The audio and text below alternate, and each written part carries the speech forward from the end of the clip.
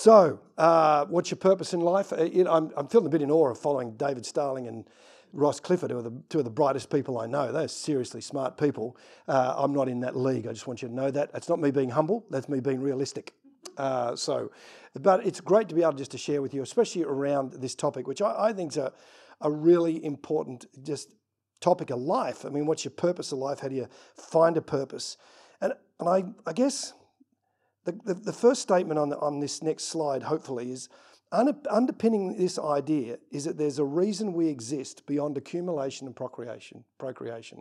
I mean, there's a kind of, by the way, I always get hot and sweaty. I'm not sick. That's just me. So just in case you want to know, I suffer from male menopause. It's not actually a medical condition. I just invented it. So I just get really hot. So don't worry about me if I get hot. This idea that there is some reason we exist beyond accumulating or procreating. Because if you take God out, and I think this is really important for us to think about from a Christian faith belief perspective. Because if you take God out of the picture, if you take belief out of the picture, if you have an atheistic worldview or an agnostic which says I really don't know, or an atheistic where you're sure you know that there isn't one, there's not a lot left. I mean, in essence, accumulation and procreation is an atheistic worldview is that I'll accumulate as much as I can. I'll be materialistic in my life. That'll give my life purpose as I just accumulate. And sometimes we accumulate experience. Mostly we accumulate stuff to prove we're doing better than most others. Maybe that's just blokes. Or this kind of push to procreate, to reproduce ourselves. And there's almost this drive to make life worthwhile by either accumulation or reproduction. The intriguing thing is there's a guy who's written a book called Post-God Nation. He's an ex-lawyer from Sydney, Roy Williams. Really interesting book.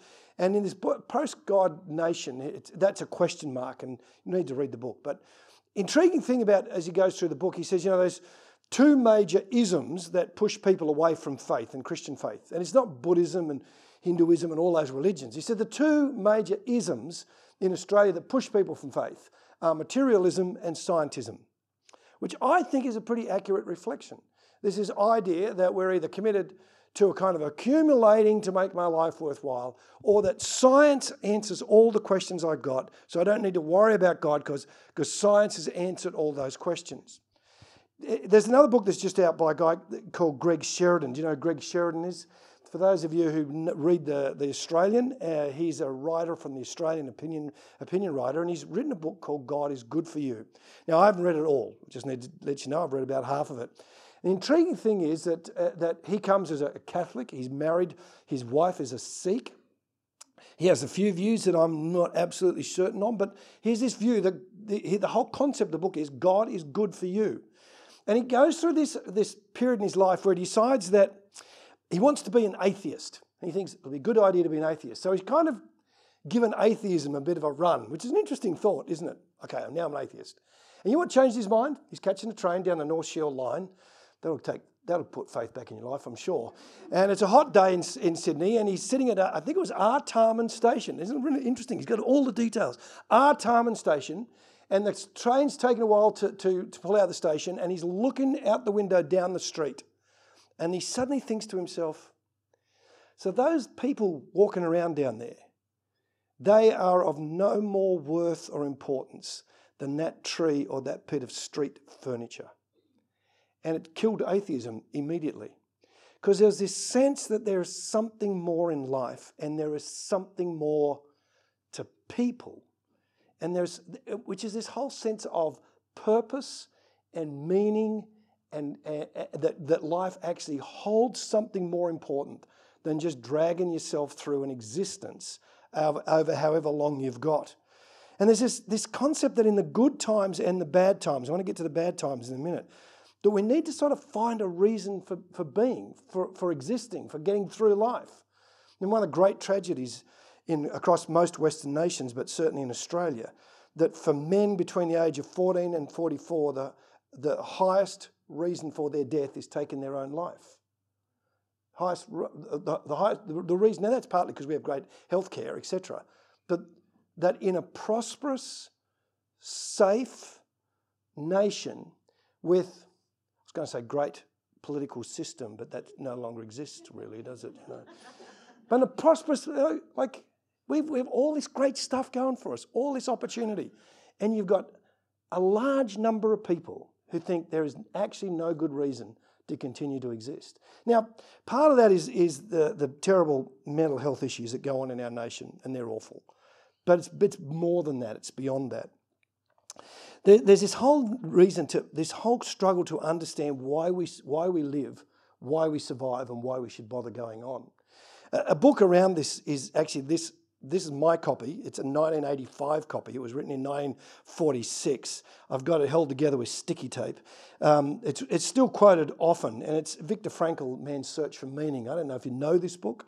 So Frankl was in Auschwitz, and he was in Auschwitz as a Jew.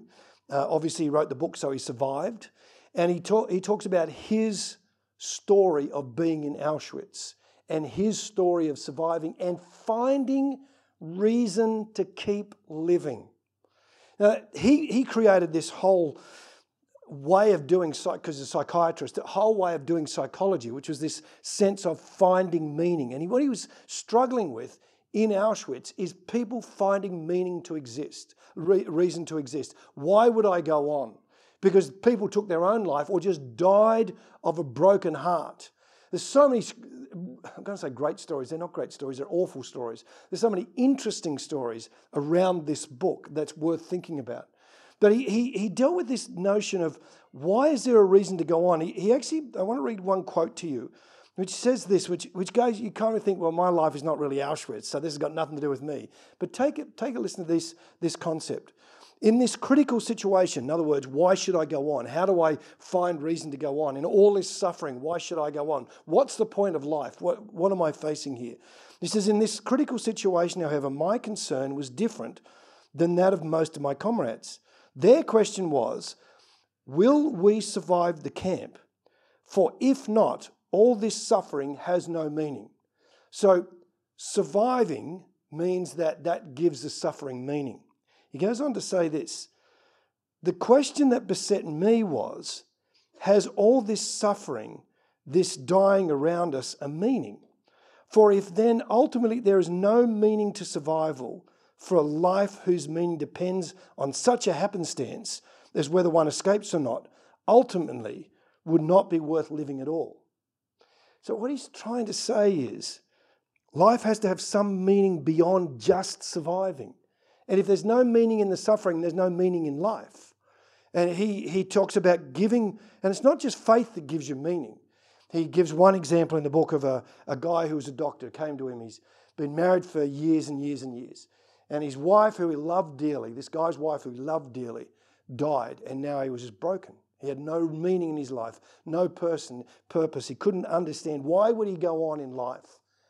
And Frankl is talking to this guy as a patient, and he says to him, so how would your wife go if you died first? And the doctor said, it would have been terrible. And he said, well, her dying before you mean that you're serving her because it saved her going through all of this herself. Frankl said it changed his life. Why? Because it gave his suffering a purpose, a meaning to exist. And I think part of life, whether we're suffering or doing great, is trying to work out what's the point and how do we make life worthwhile. The guy called Martin Spiegelman, I don't know if you've ever heard of him, he's a psychologist and he's one of the, I guess you'd call him, fathers of a thing called positive psychology. I'm not an expert in most of this stuff, so there's a whole bunch of cobbled together ideas, which is a tough role as a speaker because you can't be an expert on absolutely everything you talk about. But Spiegelman in positive psychology got into it because he realised that, psychology, he said in a piece I heard him write and talk about, was that psychology for 60 years up to that point had sort of been only dealing with disease, psychological disease. And there's, all these psychological diseases and they've got all these responses and how you can help people. But what Spiegelman got to the point was he realised that the best that he could do was to get somebody back to zero. In other words, I could stop them being miserable, but I can't make them happy. And what psychology has changed in a great deal, apparently since Spiegelman and numbers of others have done this, is to start focusing on not how to fix disease, but how to improve life. So what makes life good? What gives life purpose? What's worthwhile in living? And they came up with these three things: the pleasant life, the good life, and the meaningful life. And the three of them are quite different, and they have different outcomes. The pleasant life is that you enjoy what you do. So in other words, you enjoy life, you enjoy golf. Gee, what's wrong with you? You enjoy, whatever it is you enjoy, but so life is a good life. So there are pleasant things that you do to make life worthwhile. Now that's a good way to enjoy life, but one of the things that Spiegelman says is it habituates, which means that anything that you do for a period of time, you get used to it, and what used to be exciting is now dull. You know, it's like when you get your new version of your iPhone, and it's fabulous until somebody else gets a better one, and now yours is a sort of lousy phone. Or you get your brand new car, and it's fantastic until it's now 3 years old and there's a new model in it. You know, that sense. It kind of happens in all of life. The thing that's really exciting now, down the track, is not quite so exciting, and that's kind of being called habituates. In other words, you get used to it, it's not as exciting anymore. So the idea of a pleasant life is sort of a happy life almost, is one that won't play out particularly well for the rest of your life. There's a book by Hugh Mackay. Have you seen? Hugh Mackay's written a number of books. One is called The Good Life. Now he has this quote in it. I haven't got the book, so I'll just give you the sense of the quote. And he said, the interesting thing is, some of you will be reading this book and you think that the good life, which is, he's actually more talking about the second and third in the whole book, but he's basically having a pitch at the first one when he says the trouble is the people think a good life is being happy. And he said what we need to do is aim to be happy. So what we need to do to find meaning and purpose in our lives, to make it worthwhile, is to be happy all the time.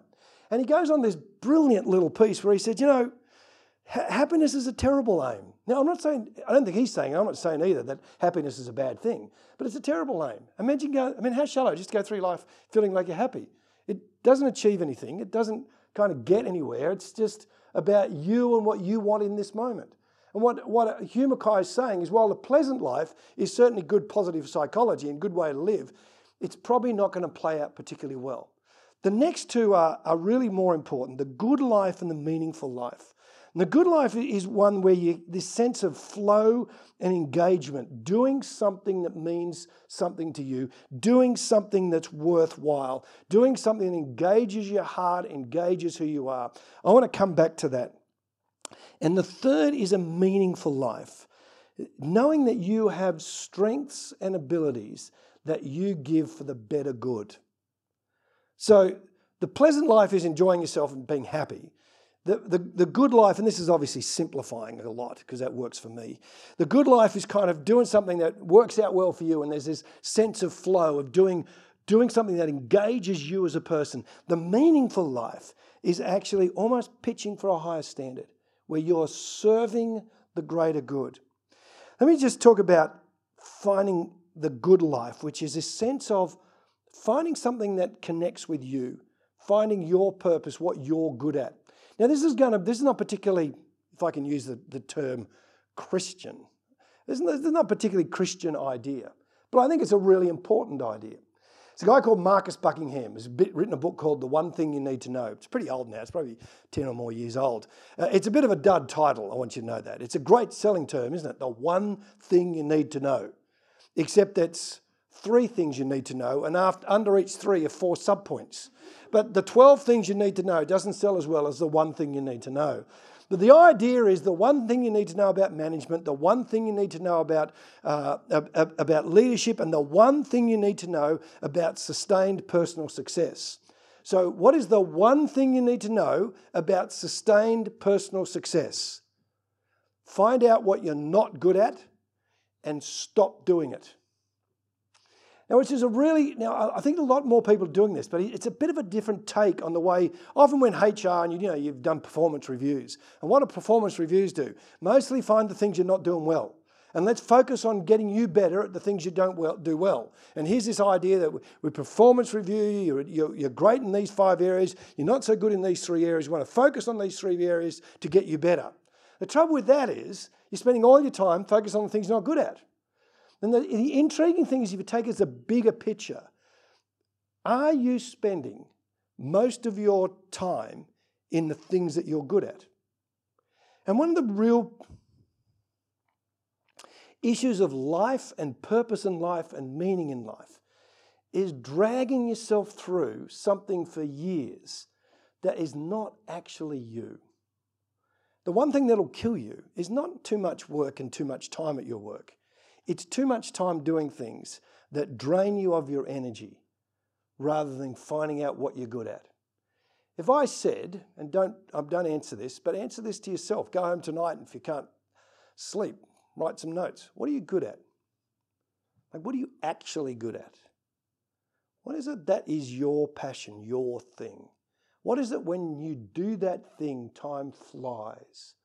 What is it that you feel that all of yourself is engaged in that one thing? What is it? Because if you could spend most of your time in that space, you'd have a much better life. You know, there are a lot of people dragging themselves through life, spending all of their time, or the majority of their time, doing stuff that they don't like and potentially they're not good at. Now, the problem with this is that we have an aspirational disease.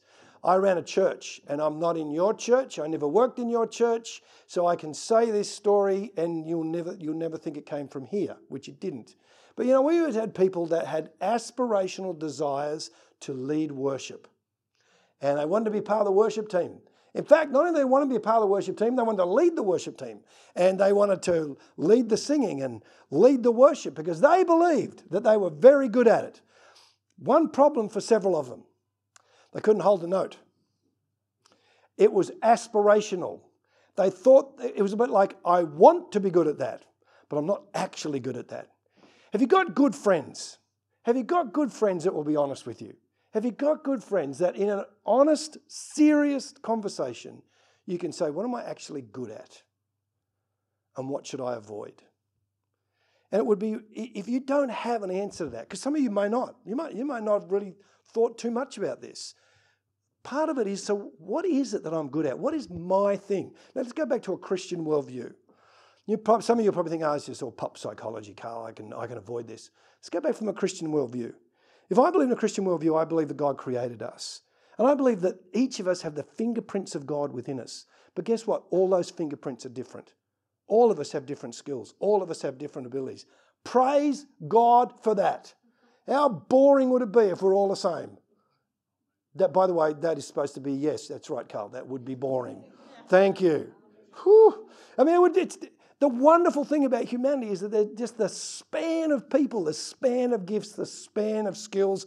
You come into this group, you sit in your chair, and you bring into this room right now a specific set of skills, abilities, insights, wisdom, and life experience that nobody else in this room has.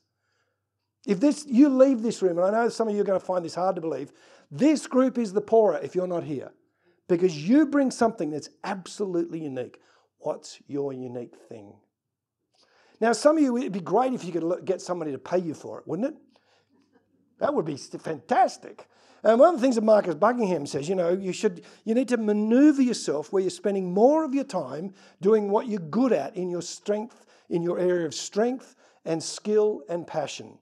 Now, every time I've said this, I always say the same thing. Don't resign tomorrow.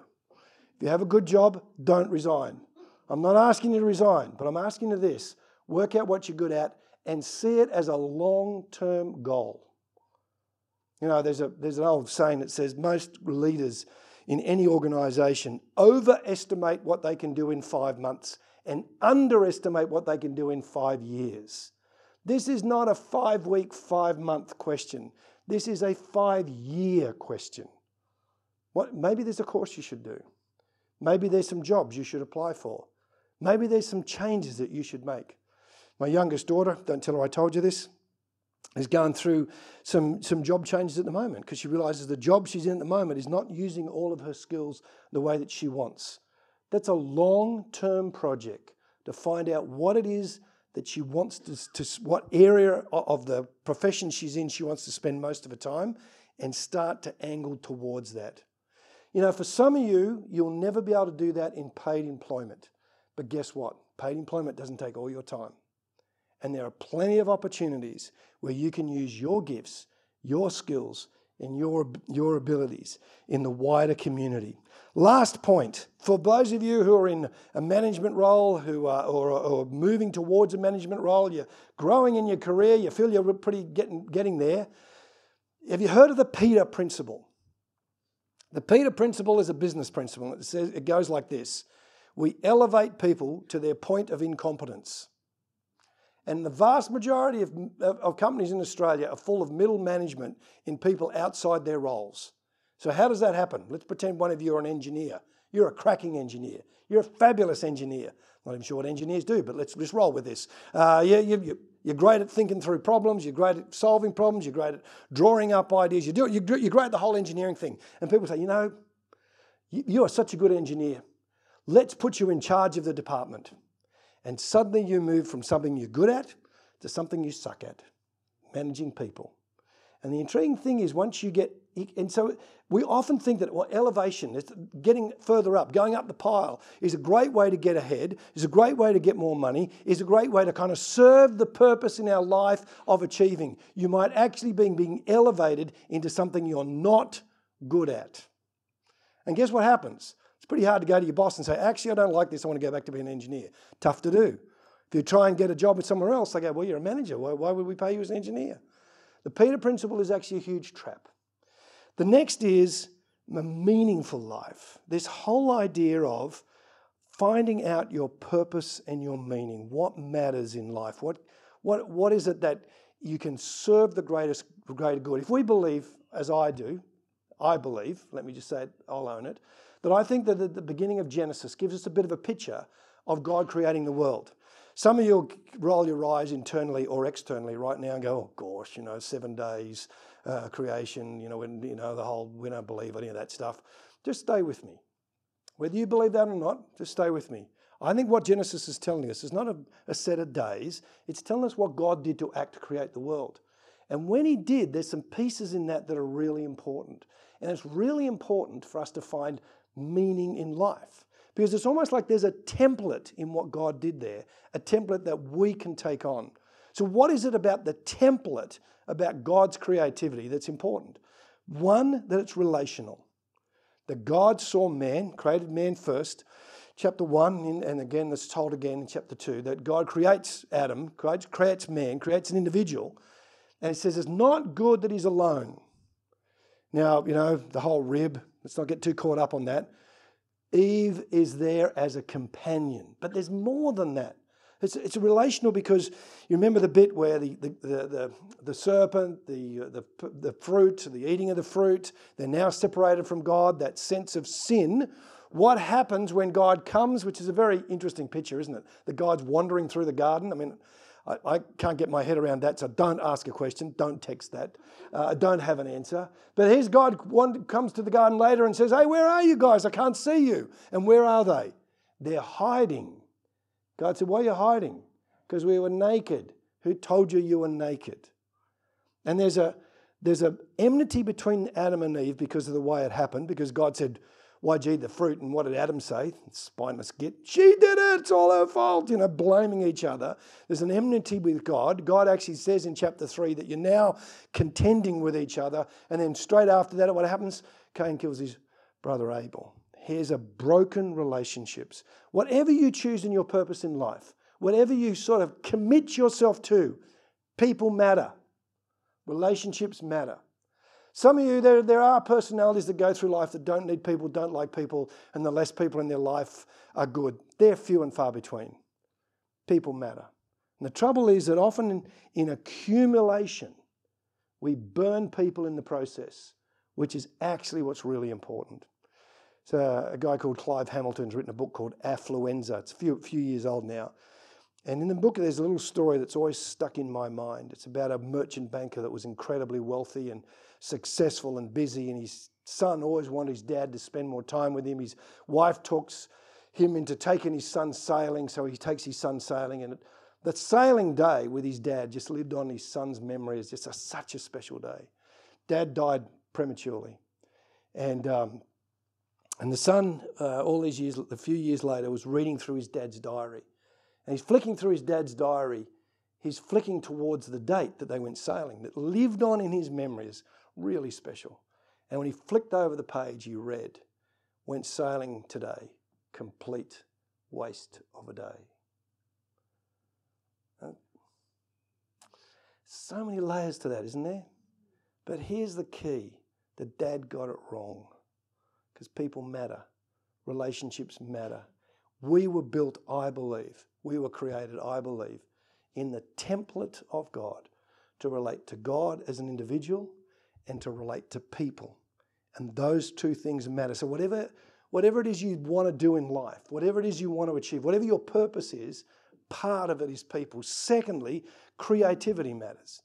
God created. God fingerprints, as I said, is all over us and all over our world.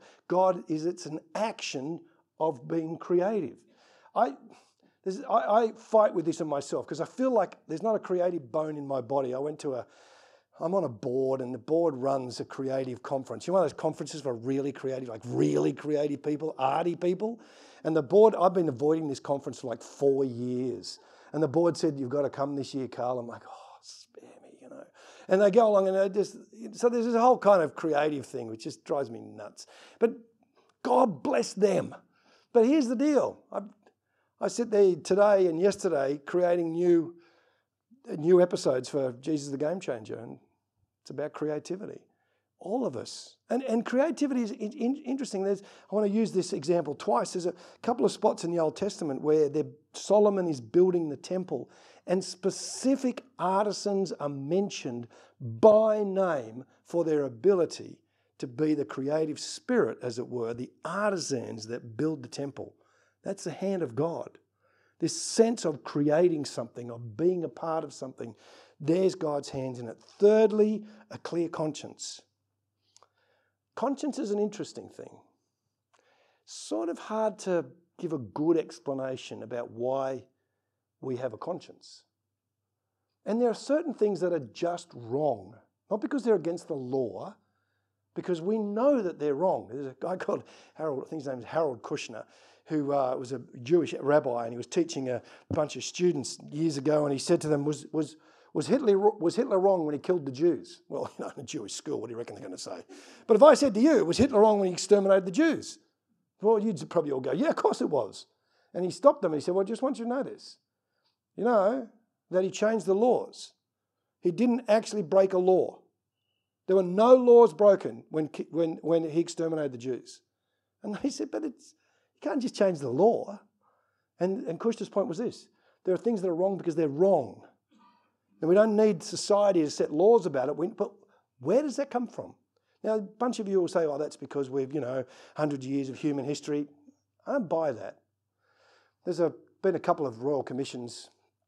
I was trying to find this quote and I couldn't find it, so I apologise. I can't give you the specific example, but I know this was when Enron, that massive energy company in America, went broke. They did a big look at why that happened, an investigation around the GFC and all those ninja loans. No finance, no income, no asset, but we'll give you a loan to buy a house, and it's just madness. And then even with our banking royal commission, and more than once, judges listening to evidence stop and say, did anybody ask, is this right? Clear conscience. Don't underestimate a clear conscience. Why did Adam and Eve sort of hide from God in that picture?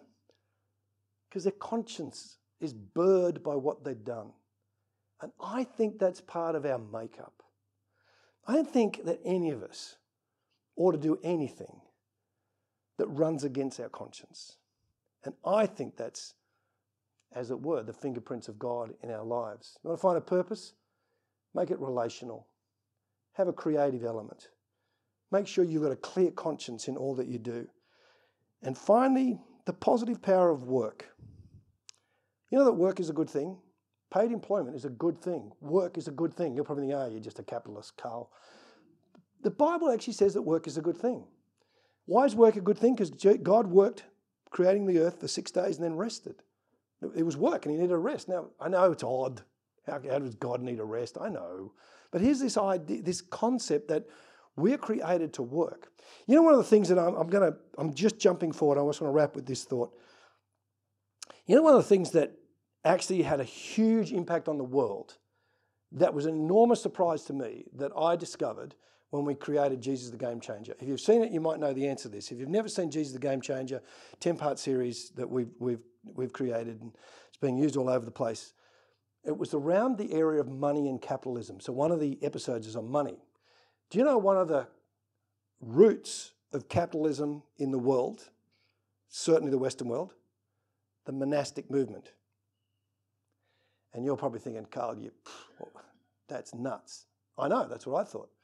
In northern Italy, the monastic movement actually was incredibly important for capitalism. And you know one of the reasons it was incredibly important? Because when Benedict, in the 5th century, and the first set up the Benedictine monasteries, and he set Benedict's rule, and that rule that he wrote back then is kind of still used in lots of monasteries. One of the things that he picked up came from 2 Thessalonians 3, 6-10. You know what it was? If you don't work, you don't eat. Christian monks have never begged. They work. Now you kind of think, well, that's sort of odd. Well, how did that create capitalism? Well, I won't go into that. Watch the series. Here's the deal, though. Work is good. Work is creative. Work is often with other people. Work can have a positive purpose. What you need to do, going back to the first point, is find work that feeds you. What we often do is we kind of think, why am I working? To get enough money to retire. There's a wonderful retirement scheme where people in New South Wales, Victoria, around Australia, who are in the public service could retire at 55. You know that the average age that people die now is 85? 30 years.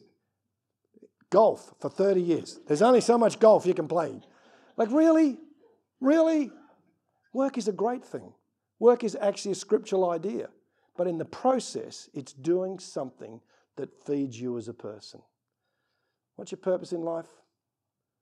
Giving yourself to something that's greater than you, that involves changing people, that involves a creative spirit, that actually is not something that kind of runs against your conscience, and somewhere that even as a job, there's a place that you can serve other people.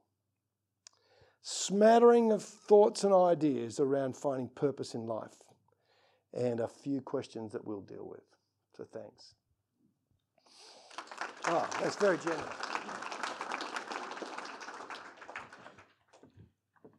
Excellent. Well, feel free to send, we've got a few questions. I'll start. Feel free to hit us with some questions. First question is, you've talked about like the purpose in this life, and there's a lot of stuff you've covered.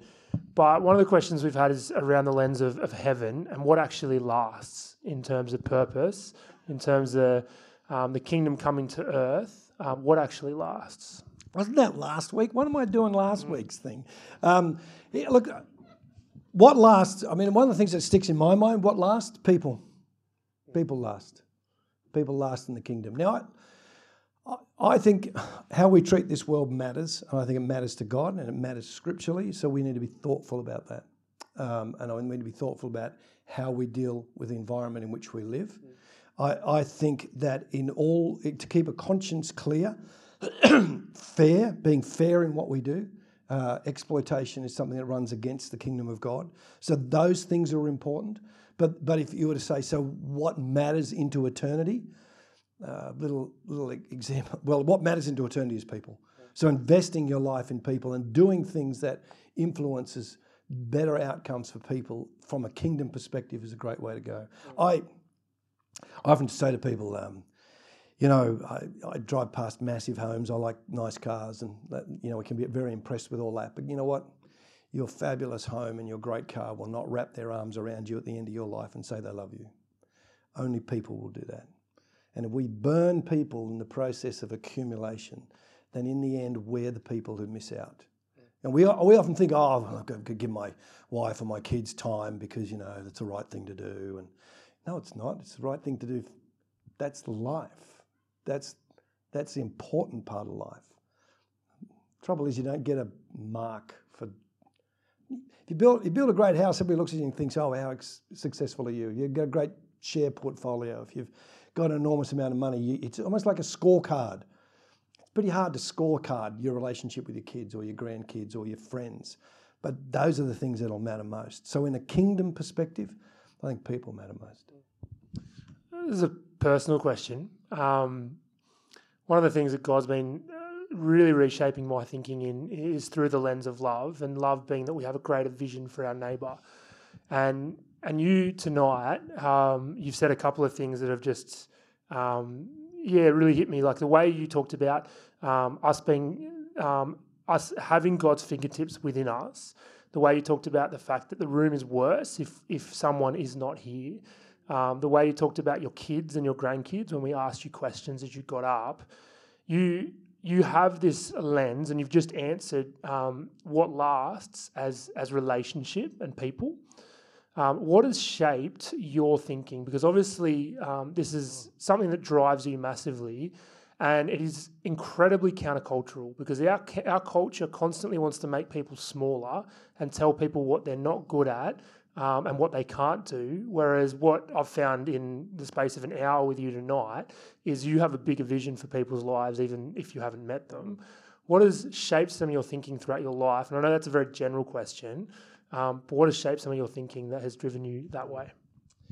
I mean, part of that's probably my growing up. My dad became a Christian when I was 2. He became a Christian in a tiny little church in a place called Tambar Springs in the outback of New South Wales. He's German, that's why my name's Faase. He came from Germany, terrible time in the Second World War. Decided that God wanted him to go into ministry, and then the bishop of the Armidale Diocese said, well, I've got a ministry for you. And my dad and mum started running a children's home. So I grew up from the age of 7 to when I left home at 18 in a children's home. And it was one great big house, and there were a revolving door of 17 other kids. Some stayed for a number of years, some for just a couple of years. Most of them, about a third of those kids were Indigenous kids over that period of time. And I watched my mum and dad serve these kids. And I just think, I think that you pick that up, and you pick up the sense of people matter. And like, I'm a bloke, I know that's a surprise to some of you. I'm like, and I don't want this to be sexist, but I can only speak from a male perspective. Most of us guys are really competitive. I'm competitive, I'm really competitive. There's no such thing as, like going back to golf, there's no such thing as a social game of golf. Yeah, I was about 12, but I just don't play enough. But you've got to fight that, because you burn people when you're in competition with them all the time. You burn them up. And so I watched my dad and mum kind of give themselves to kids, and I think that influenced me. And I've just spent yesterday cutting a new episode of Jesus the Game Changer. I'm not selling this to you because you can't see it unless you get TBN. It's going to be on a big American group. We have to produce some extra episodes, and this episode's on justice. And this episode is about, in this area on justice, we did an interesting thing. We did these one guy in one couple, but we just talked to the guy in England, a guy called Krish Kandiah. Some of you might know that name. And 2 that you'll never heard, Brian and Julie Mavis in Colorado. And both of them felt called of God to serve foster kids. And it's not starry stuff. Nobody knows, other than they're going to watch the show. But because of God put this on Julie and Brian's heart, they took the number of foster kids waiting for a home in Colorado from 18 to 260. Absolute, from 800, I said 18, didn't I? Thank you, prompt, stage right. From 800 to 260. You know why? Because they're committed to kids. That matters. It makes a huge difference. I just think some of the things we celebrate, like, really? They're going to make much difference? Really? People make a difference. Thanks. There's been a few questions around. There's the statement that's famous in the old Westminster Catechism that the chief purpose of man is to glorify God. Yep. And so there was a question about what would your reflection be on that regarding our purpose. But that also goes with a few questions that were, there's a lot of people in the world that value relationships, people, workplace, direction, jobs, purpose. And so, what would be your reflections on that?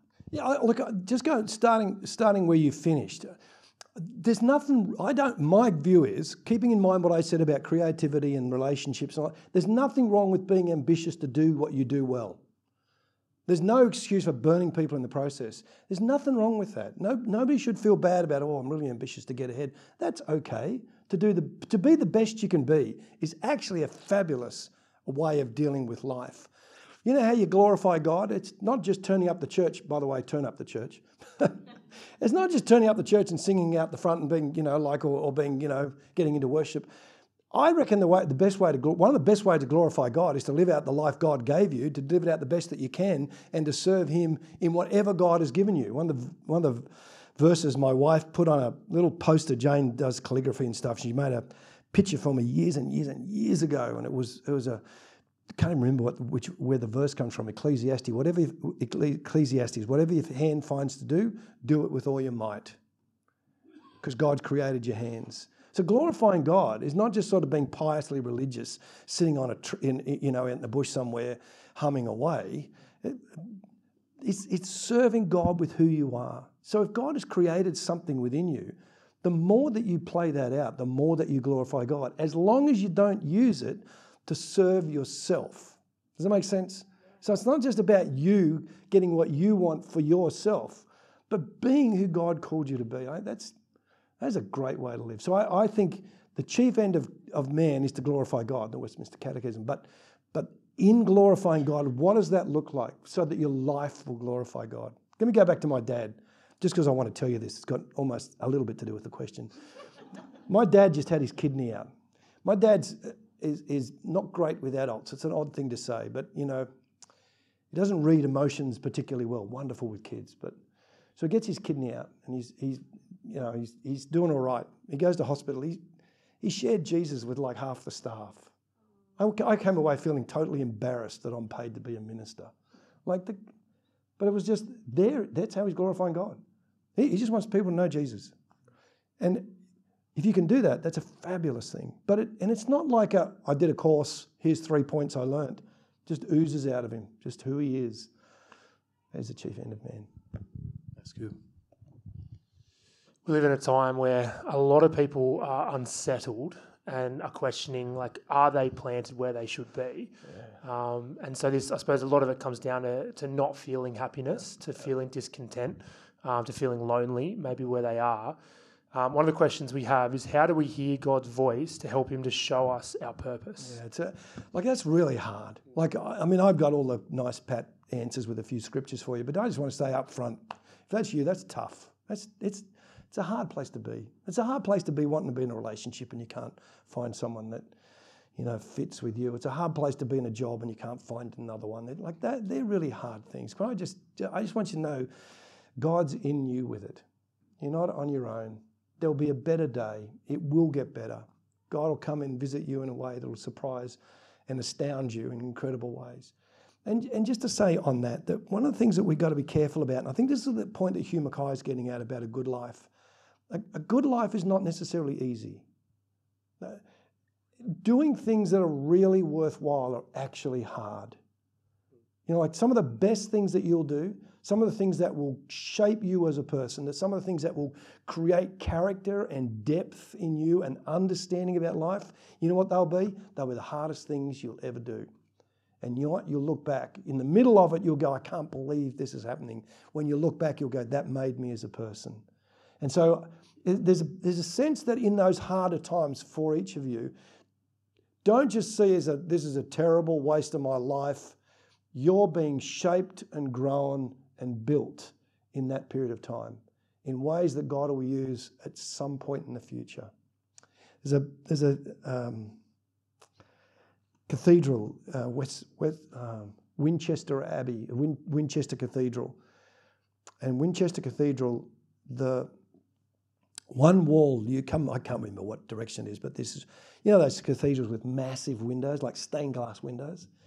And the stained glass windows, they're normally, all the other ones have kind of, you know, the saints and the cross and all that sort of normal stuff.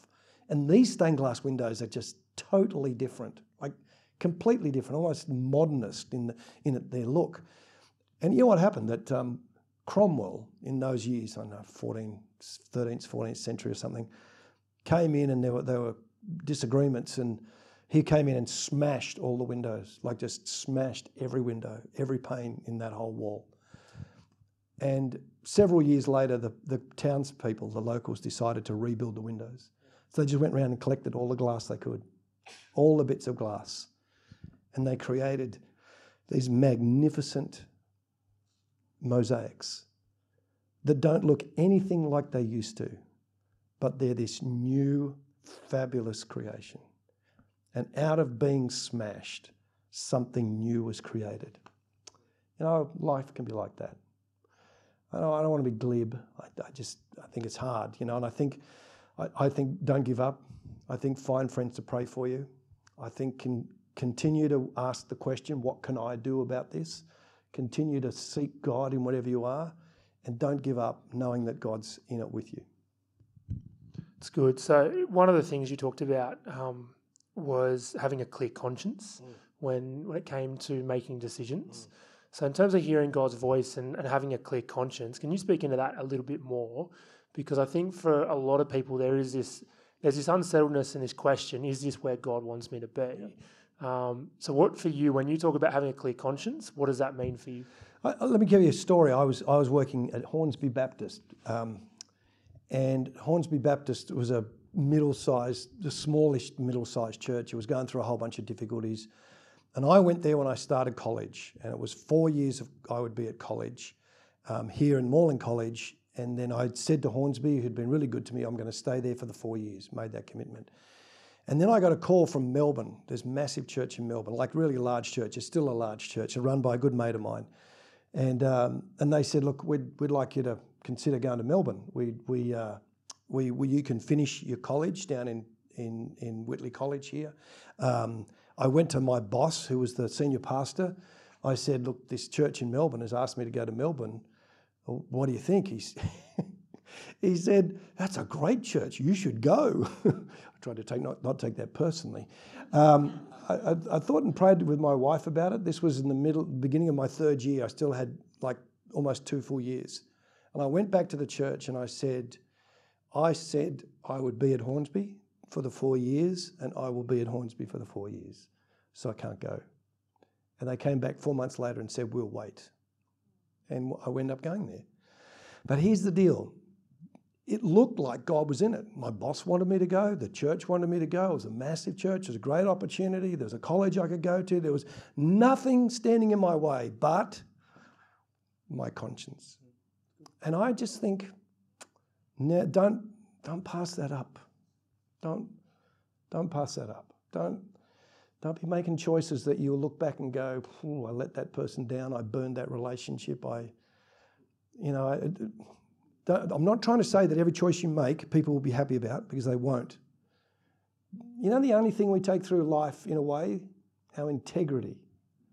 And if you burn up your integrity on what you think is going to get you ahead, you burn up a lot in that. So I would like to think that every one of us would go through life, even when we're offered something spectacular, where we'd go, I'm not going to do that. Melbourne wasn't spectacular. It was just a good opportunity. But it's that whole notion of try and keep a clear conscience as much as you possibly can, and be sure that you're kind of making choices that are built on integrity and the values of the kingdom of God. Because living knowing that you've done what you believed was right the whole way through is a great way to live. I'd like to use, I guess, some of the questions, but push into that idea further of conscience. I'd love you to get a little bit more pastoral and explain that, what that process in your heart and mind is with the conscience. But I guess also often we seem to get it wrong.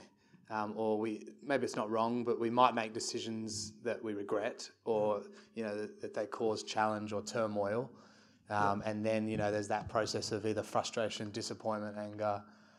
Yeah, any wisdom that you can bring to that. The good thing to keep in mind is that we all fail, and I've told you a story that where I end up looking good. There's plenty of times I didn't, and the great thing is we live on grace. We are people that function on grace. You make decisions in the spur of a moment. You react to somebody. We all fail, and so none of us can go through life believing that we'll always get it right. We'll always be the person with a clear conscience, because the evil one, the Bible talks about the evil one's. His job is to kind of undermine our confidence in the kingdom of God, and that's what happens a lot. And so we need to recognise that there are times that we will have failed, we'll make a poor choice, we've let people down, we've acted in a way we shouldn't, but we actually know that we live on grace. And so in that process, it's actually forgiving yourself that's going to be as hard as knowing that God has forgiven you. Not about you, but there are lots of things that every now and then I'll think about. And do you have those? You think about a thing that you said and you sort of wince internally. It's like, oh gosh, Forgiving you is actually part of the process. And so it's kind of forgiveness. I think the other thing too is there are times where you think, gosh, is this right or is this wrong? Don't just spend it all in your own head. Ask for some advice. Find people you trust, people with wisdom, people won't talk to other people about the fact that you've talked to them about it. And say, look, here's my situation. What do you think? The thing about a pastoral ministry role is you end up having people having those conversations with you all the time, and they're tough to do. But there are times that you just need someone to kind of speak into your life about what you should do. Again, I had one of my kids ring me just last week to say, look, Dad, here's where I'm at. What do you think? I don't always get it right, but all they're trying to do is check their thinking. And so don't just live within your own head. Look at Scripture, see what the Bible says. Ask people that you trust. Don't just ask your friends who will tell you what you want to hear. Do you have those friends? Well, they're just going to tell you what you want to hear. They're fabulous friends, because every time you walk away from them, you're feeling great. Is there somebody in your life that really, annoys you because they keep disagreeing with you? They're probably the person you should talk to, because they're willing to be honest. An honest friend is a great gift. So ask the honest friend. So kind of almost like workshop it a bit, in the sense that kingdom of God, what the Bible's saying about it, work through in your own conscience, talk to people that you trust, give it some time to pray. And then in the end, you've got to make a choice. And then know that we all live under grace. I really I like this question a lot. How do you go about explaining purpose to someone without a faith who cannot see the purpose of life, especially when they cannot see beyond themselves? And especially through the lens of mental health, depression. It's a very relevant question for our time. Yeah, look, the mental health thing is really difficult. I had a mate who went through a psychotic episode in Melbourne because he'd had a terrible disease. They'd given him a steroid and a pain relief. They interacted with each of them, and they were quite psychotic. And all the pastors that were told to go and see him said, don't pray with him, because it just sent him off, And it's a bit almost like, well, that's got to be the wrong answer. Don't pray with someone. The point is, if you're dealing with depression, if you're dealing with that kind of bipolar issue, they're really, really tough issues. And don't try and kind of wander in and think you could give a good advice. And sometimes you just need to sit with people through that, and they work their way through it. So it's almost like you need to take those people almost out of this equation a bit, because they're not thinking straight. I had a EA that worked with me for 10 years. She's an incredibly bright, enormously gifted person, and one of the best multitaskers, attention to detail people I know. The whole time she suffered from depression, the whole time she was on medication, and every year I had to talk her out of resigning 3 times because it was just that the thinking is just not smart and bright.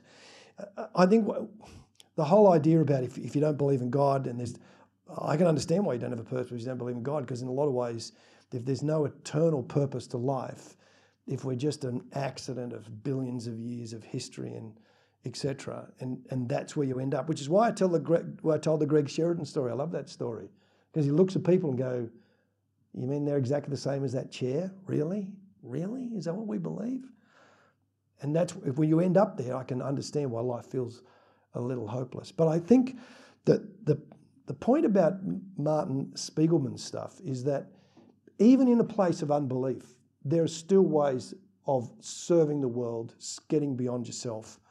And those are the ways that you actually help a broader group of people and give yourself some sort of purpose in life, even if you struggle to believe, etc. I reckon the world's an interesting place at the moment because you have a lot of people who are atheistic in their worldview, but have picked up the values of the kingdom of God, and I believe that completely. Atheists didn't start orphanages, they didn't start humanitarian jobs. Christians did that because they followed the teaching of Jesus. We can talk about that some other point. But now that's something that everybody does. And so people are finding purpose who aren't Christians of going overseas and serving. And it's a great thing to see. It's a wonderful thing. But that sits alongside of this. There's a book called The Narcissism Epidemic, and we have a narcissism epidemic, and social media just feeds it, where the whole world revolves around ourselves and posting, and that is not helping our community. And we have to help people get out of this concept that the world, I'm the most important person in the world, I've got to look after myself first, I've got to work out what works for me, and everybody else's job is to serve me. What we've got to help people see is that is the most destructive way to live for you. I mean, it's destructive for everybody, but it's destructive for you. And breaking out of that will not be easy. So it's a bit of a mess, sorry. No, it's good. My final question. For a lot of young people today, there's a real restlessness, which I've asked earlier, in terms of finding your purpose and questioning where people are at.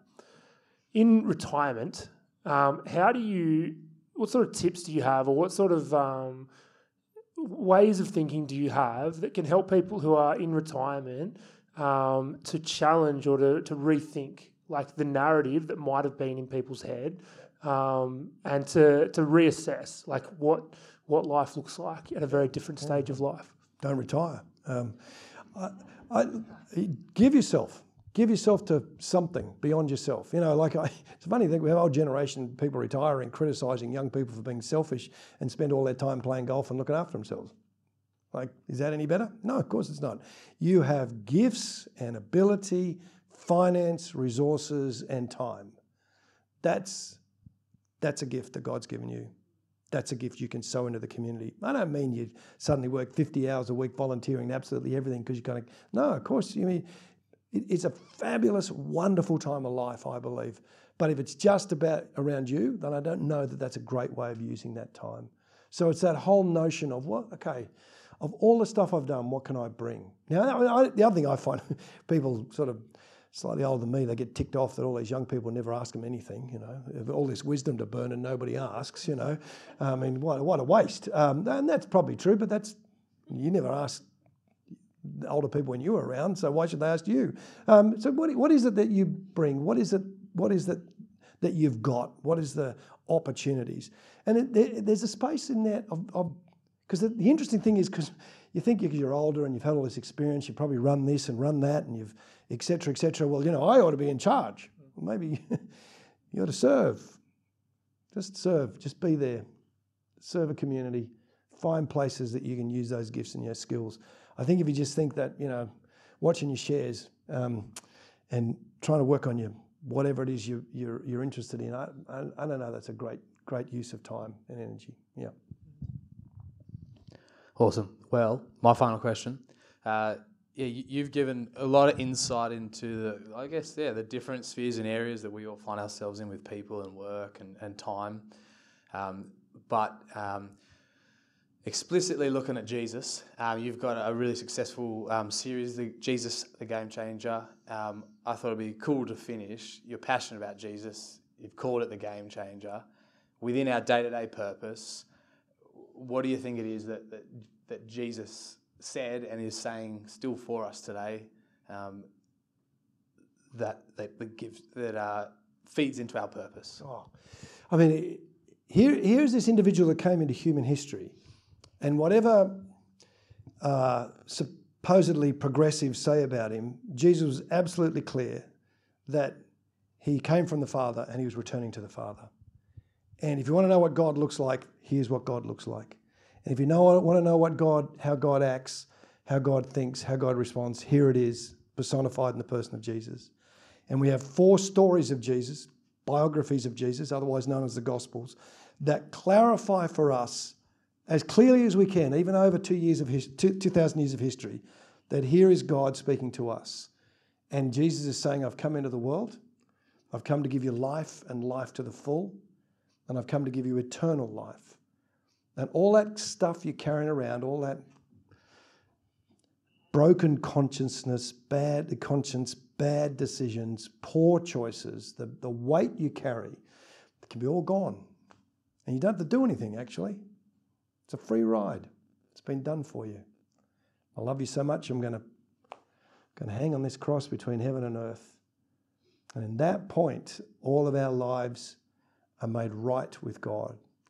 And we can actually walk through life free from guilt, free from emotional pain. I don't mean pain. I mean, we're all going to suffer pain. That's just a part of life.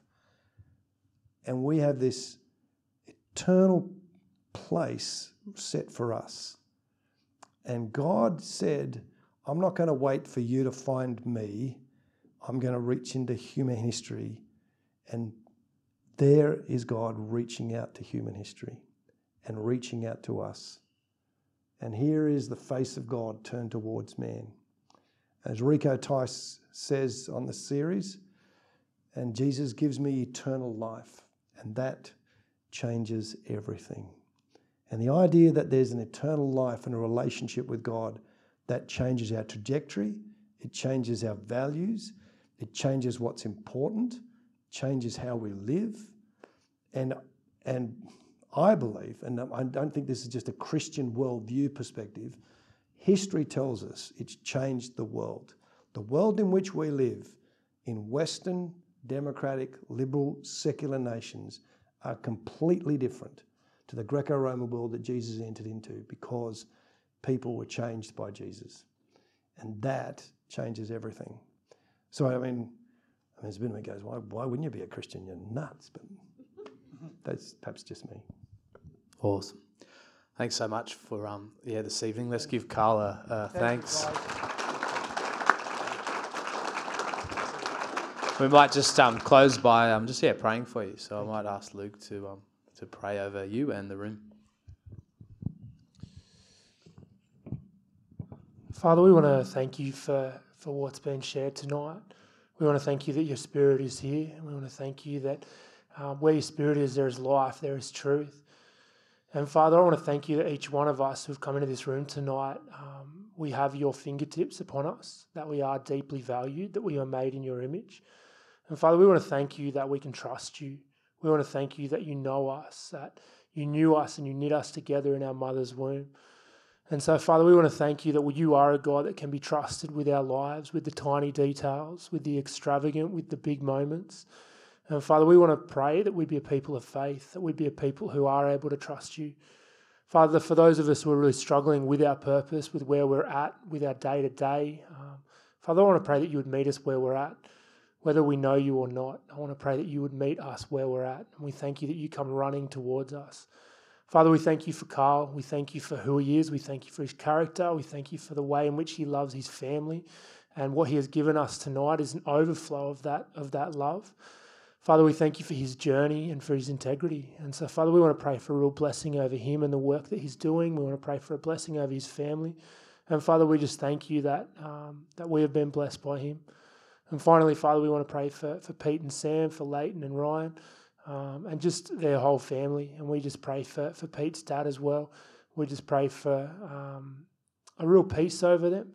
And we just pray that they would feel your presence in this really difficult time. So, Father, we thank you that you are good. We thank you that you love us. And we thank you that you never leave us. In your name, amen.